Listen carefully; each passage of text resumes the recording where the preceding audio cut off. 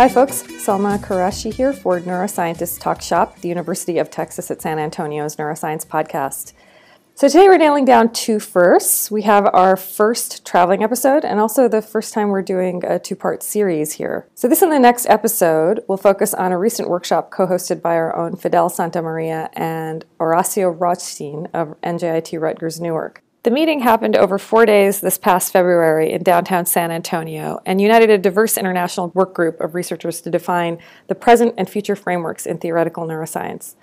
In today's Part 1 episode, you'll hear me talking to a panel of voices mostly familiar to longtime listeners to establish the goals of the workshop on its very first day as the group got to work. In the follow-up Part 2 episode, Fidel and Horacio report on the main points of discussion that resulted from the meeting.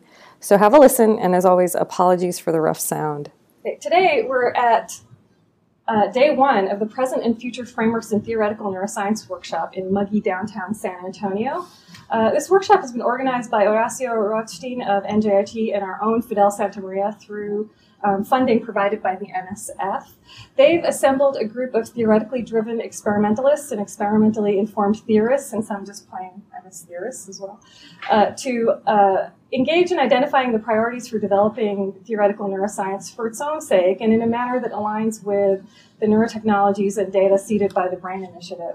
So I'm going to let Fidel and Horacio kind of describe in their own words what their goals for this meeting are, and then allow them to introduce the panel that we've got here to have our discussion. So from what I understand, though, our plan is to do a series here. We're going to do an initial podcast that lays out some of the basic ideas, and then we're going to return in a couple of days after this work group has done its business, and then we're going to reconvene and talk things over again. So Fidel and Horacio, who wants to take it first and describe? They're pointing at each other. Okay, well, okay. So as probably everybody knows, the BRAIN Initiative is wanted to build neurotechnologies first, and then we're going to get all this data. What are we going to do with this data?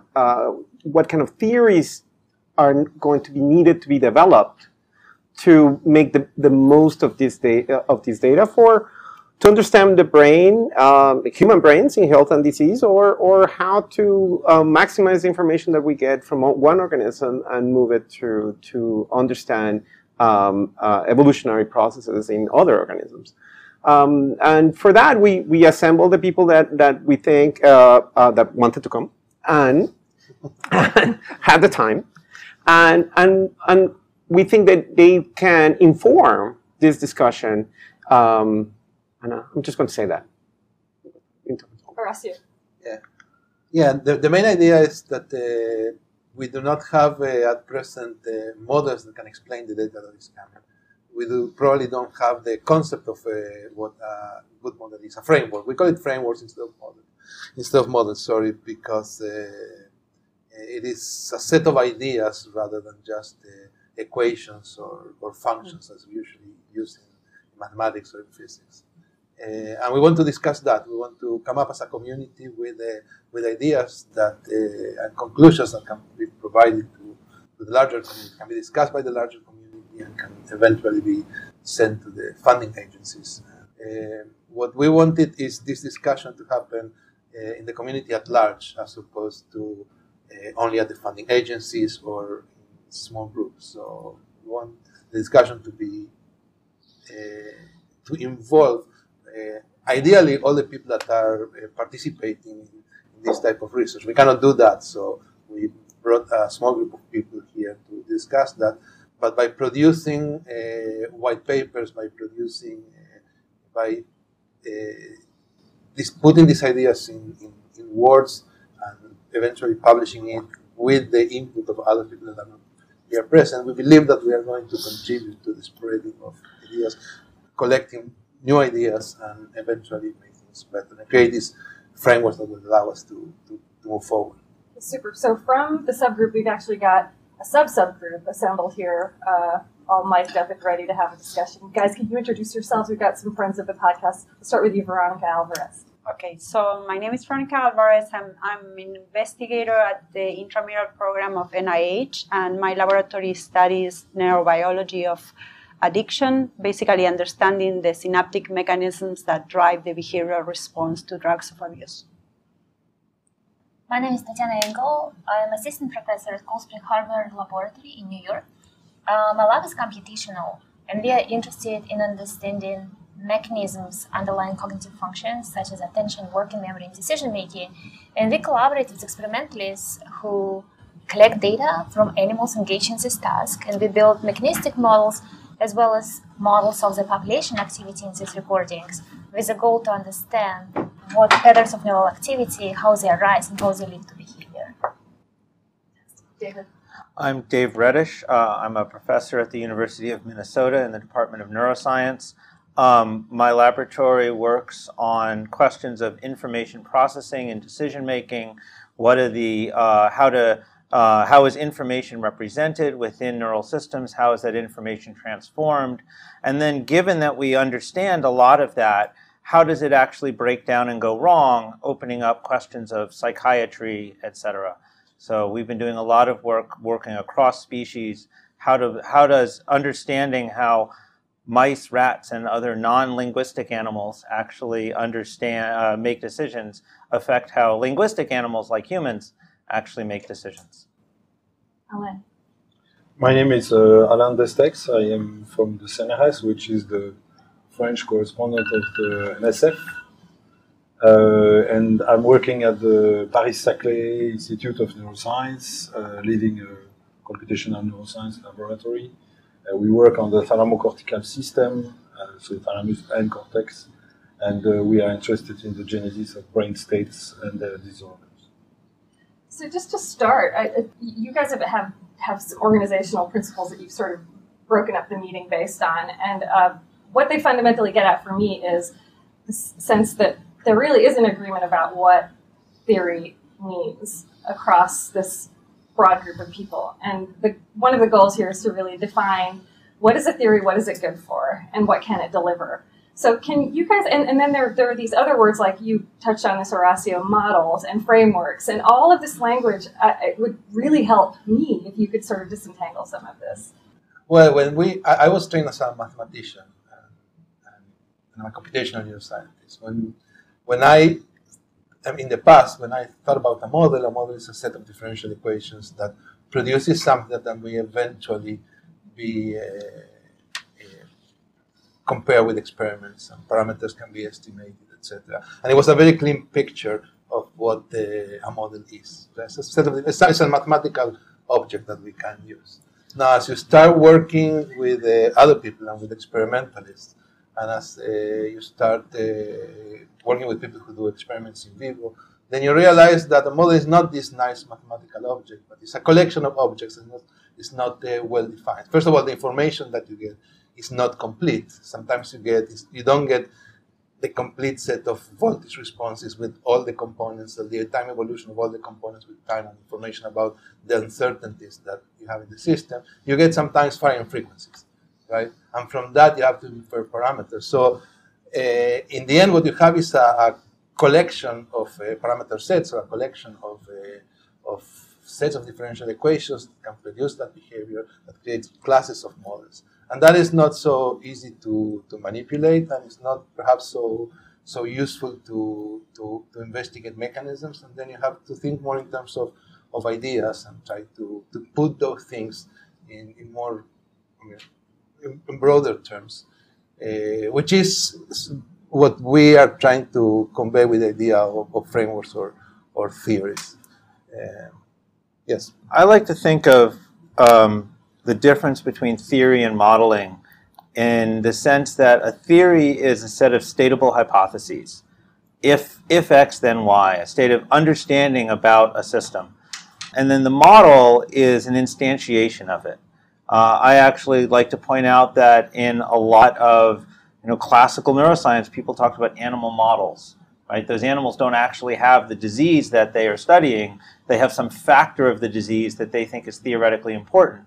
And so in the same place where we talk about computational models, we often talk about a theory that you can then instantiate in a model, maybe as differential equations, but not necessarily as differential equations. But part of the issue is that it's easy to get lost in your head.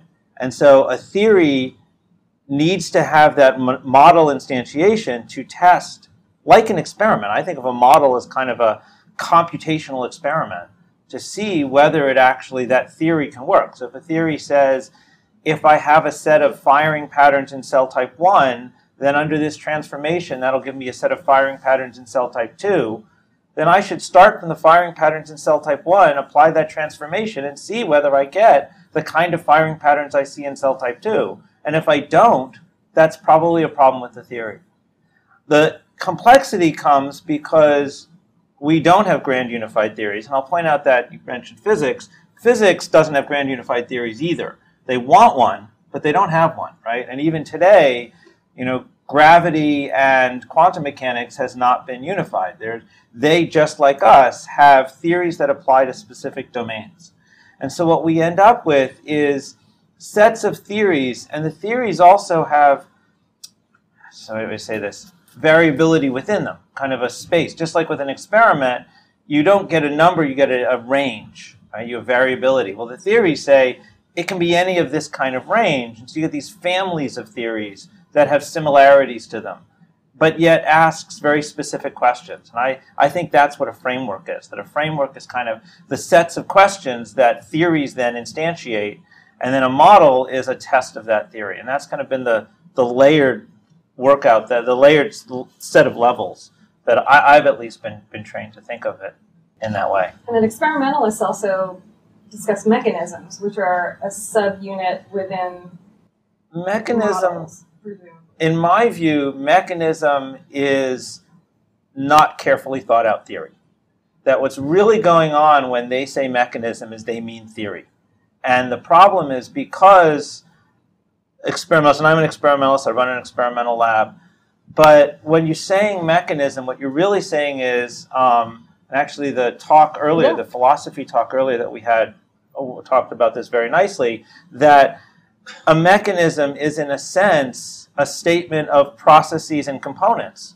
That's a theory, right? The theory says I start from this lower level set of definitions, and if this lower level set of definitions is organized in just this way, it will produce this higher level phenomenon. That's a theoretical statement. And so what one could do is then create a model of those lower level components implying this hypothesized mechanism. And one should see emerging that phenomena at the higher level. And if it doesn't, then your model suggests that your theory, your mechanism, is problematic. So I think that when experimentalists talk about mechanism, they're really meaning theory. And it's part of just being, part of theory is being careful about that terminology. But you are using two different concepts of theory, I think. Because one of them is like having a first principle, right? Mm-hmm. We may not have as many beautiful first principles as physicists have. They've had we have probably as many first principles as as theoretical neuroscientists are. But there are first principles from which something theories, phenomena derives, and then what I call mechanism is how things work, right? Yeah. And the fact that things may not work or the way I want doesn't mean that the first principle is failing. As if a car motor doesn't work, it's not because the laws of thermodynamics are failing. It's just there may be other issues there. So it means your model doesn't necessarily implement your theory correctly, right? So when you're talking about mechanism, you are in fact talking about first principles. You are talking about having an earlier definition, a step closer to the first principles to get from point A to point B, and that's from idea A to idea B. I don't think those are different levels of theory. So I would like to, my comment is going to come tangentially. It's going to grab some of the things that you said, but I wanted to expand it. So for me, one important aspect of a theory is that it has to, why it's not just a hypothesis. A hypothesis is something that experimentalists can go and test. I think that's what a hypothesis is. But a theory provides even a larger framework of things that are not yet even all testable, but that then they push experimentalists to think of ways to kind of answer these hypotheses or answer these questions proposed by the theory. So it really, I think, it's very important to have these things because they push technology and they push experimentalists to do things that otherwise we wouldn't do. And they can do that even when they're not unified. You don't need a completely unified theory for a theory to be helpful and pushing experiments forward. Now, I also perceive that my concept of what a model does in there, especially for a computational model, is somehow a bridge of what you guys had been saying, that computational models have an important role on like linking also that gap that yet cannot be answered experimentally, but that maybe using models you can start to probe until you figure it out. Then, I mean, at least in our case, so I've been collaborating with Horacio on this model. It first came up as an exercise that just framing, trying to explain to Horacio what was the model that we were trying to create was extremely helpful to us, because we had to sit down and draw the cartoons, and suddenly a lot of things became really clear just to have to translate, our biological problem to a mathematician. But then more importantly, when this very simplified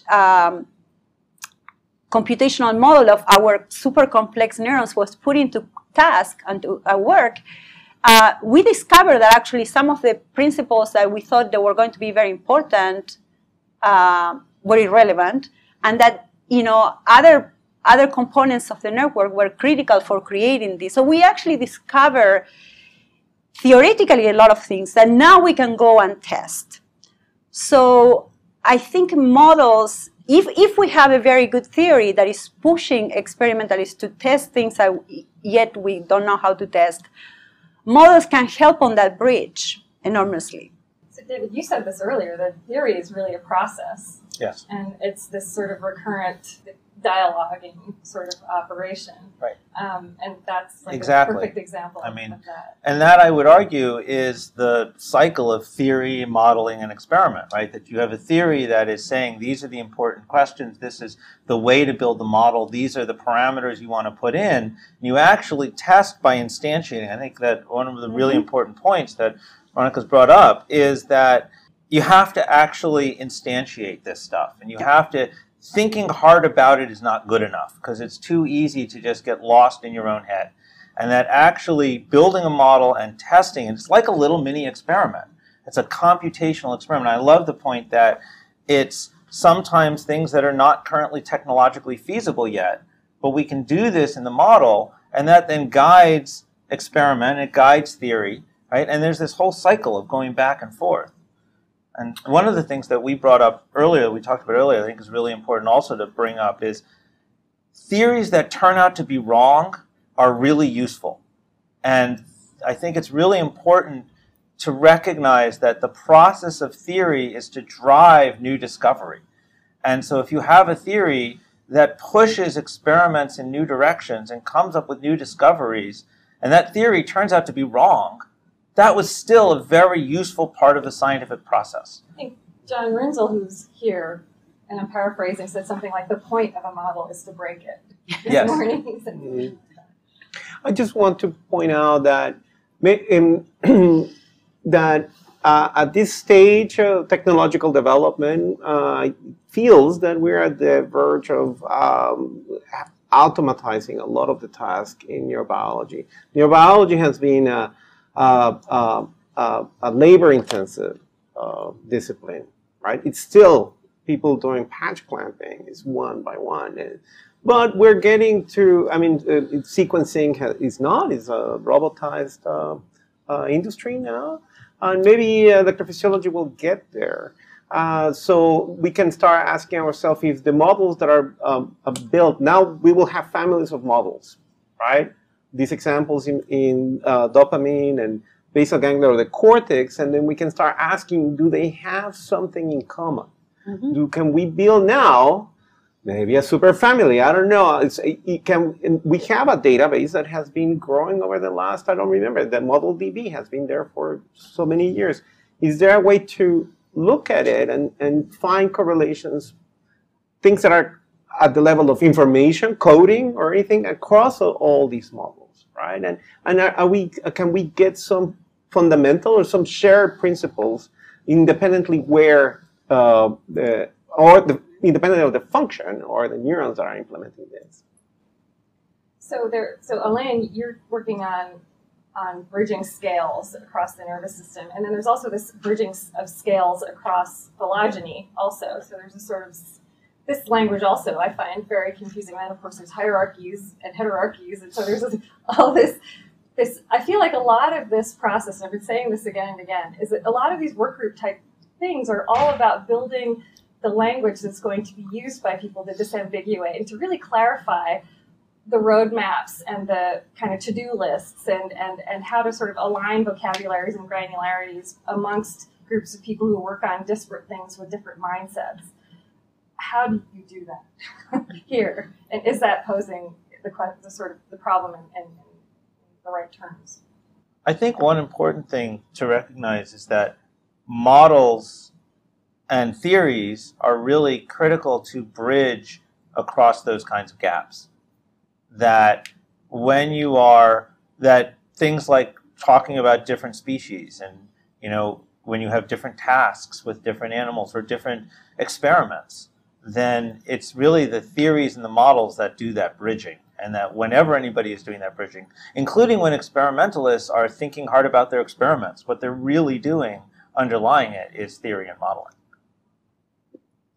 Yeah, I totally agree with this. And actually, we realized in the Human Brain Project that by putting together experimentalists that works on so many different scales, from the molecular, cellular circuit up to the level of the entire brain, the mouse or the human, they don't know what each others are doing, right? And we feel, because there is a lot of theory and a lot of modeling in this project, that it's our role, the theoreticians, to link these data and see, because if you are recording MEG activity in the human, you're not necessarily aware of what the Allen Brain Institute is doing on the mouse and not even on the human connectome sometimes. And so models have a chance to bridge, exactly like you said, between those. And I think we discovered this actually by working with all these different people. I think there was a point today in the discussion about that, like once you have a model and then you put it out, or some smaller or very compact theory, now there's enough data, a few fields in which you can check for coherence, right? If it is contradicting or not, these are the models, and probably that's where efforts have to be made in terms of if we are going to draw a roadmap of where things have to be actually funded.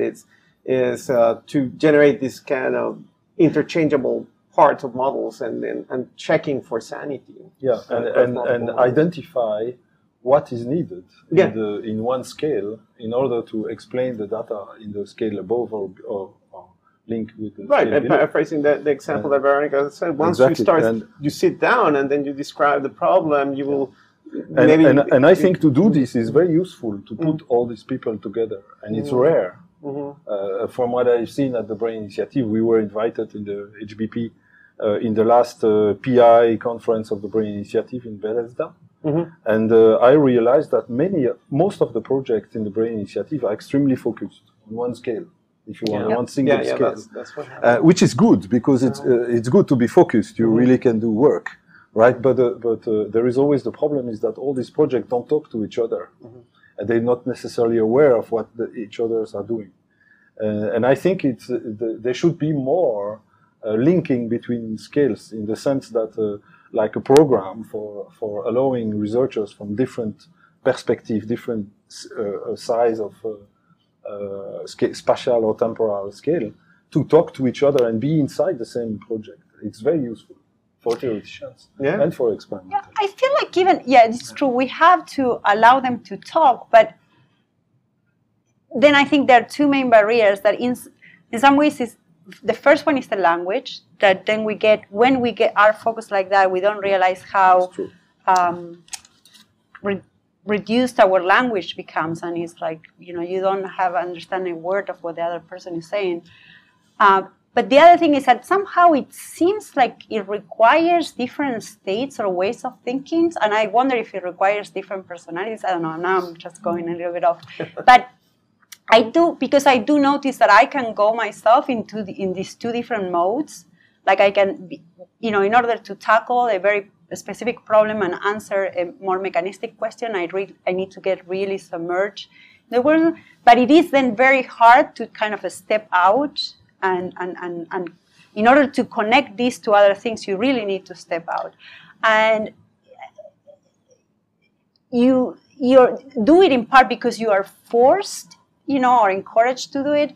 But I think in some ways it's more than just getting these people together. You can't just encourage them getting together, because if they don't understand each other, that thing won't. Well, I mean, this is like an example of this. Is this panel? I mean, 4 of the people in this panel do experiments in their labs, right? And we're talking about theory, and we need that. But I want to go to the point of this is not the objective of the workshop, but it's the training model, right? The training model of we have. For a lot of years, what we have done is to attract physicists, right? And then we have a group of neuroscientists. We have 2 groups of neuroscientists. Like we bring engineers and physicists, and we train them in theoretical or computational neuroscience. And then we have the biological background. And then in that sense, I think we miss the biological education.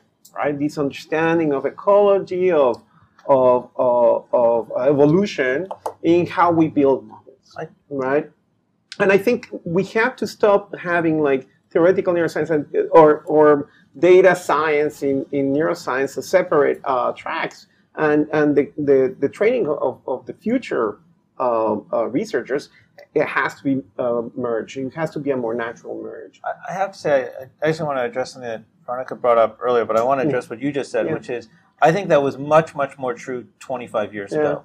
And that actually there is a very large cadre of really talented graduate students, in fact, who are trained in computational, theoretical, and experimental neuroscience. In fact, one of the things I found now is that most of the major neuroscience programs in the country have a theoretical neuroscience at minimal core class, right? So when I first got to Minnesota, I'm not sure I should say this in public, but I will, I actually suggested we should have a computational class, and I was shut down.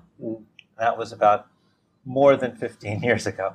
But we now have a quantitative neuroscience class that contains theory and analysis and computational components, and in fact, that was forced in by many of the same people who said they didn't want it 10 or 15 years ago.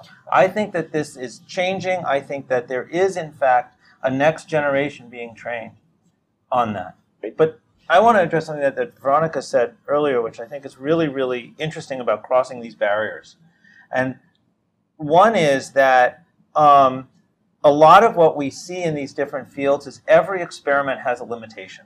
There's only so many things you can do if you've got human subjects versus if you've got rat subjects versus if you've got monkey subjects.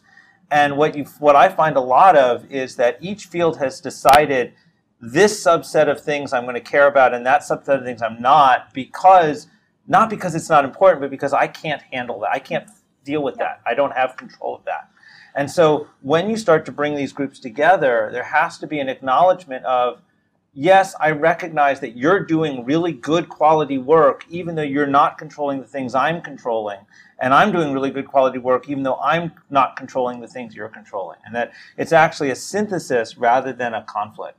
And I think it's really important to recognize, we've been doing a lot of cross-species work at Minnesota now. And there's some really exciting things. But it takes years to actually have this process. This is not a sit down and talk about it once thing. It's actually a whole process whereby we go back and forth and shared students who are trained in both components, actually sitting next to each other and arguing and talking. It takes time. And I think there needs to be an appreciation in the funding agencies that these kinds of projects are not, we're just going to take these 2 people and throw them together, that we're actually going to have a 5-year timeline to actually get the first paper out. Right. Sorry, go ahead. No, one little key thing I was thinking as I was saying how we can create this, that in some ways maybe you kind of did a little bit of this very effectively here. So you put people with very diverse backgrounds and expertise and knowledge, and you told us, don't talk about science, don't talk about your data. And I have to tell you, this was very disconcerting to me. I was like, what do you mean? What am I supposed to talk about? And I never thought I would have so much to say. But I can shut up now. No, but it is amazing what happens when you tell people. When you tell people, we don't want to hear your little detailed data. We want to hear more your ideas. And I think maybe,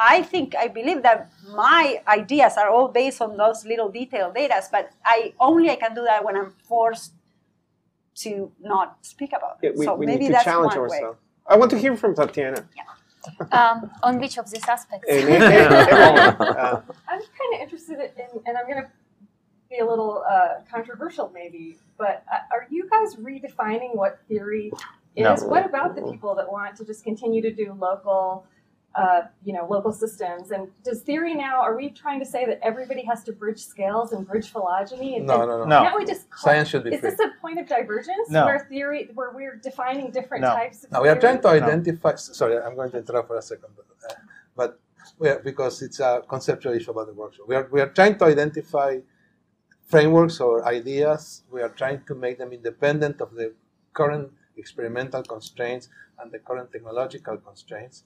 We are trying to produce these ideas, but we are not trying to dictate. No, but I'm wondering if it's maybe a good idea to No, it's diverge not. and It's call not these different. This is not different from the current standard definition of theory. It really isn't.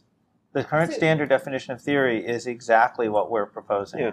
But I guess, I would maybe add to this. Please. So there is also additional. So the theory which was described so far was a set of ideas about how things work, which we can instantiate as models and test and experiment. But I think there is also a different role of theory now, especially when the data collection becomes so advanced and so huge.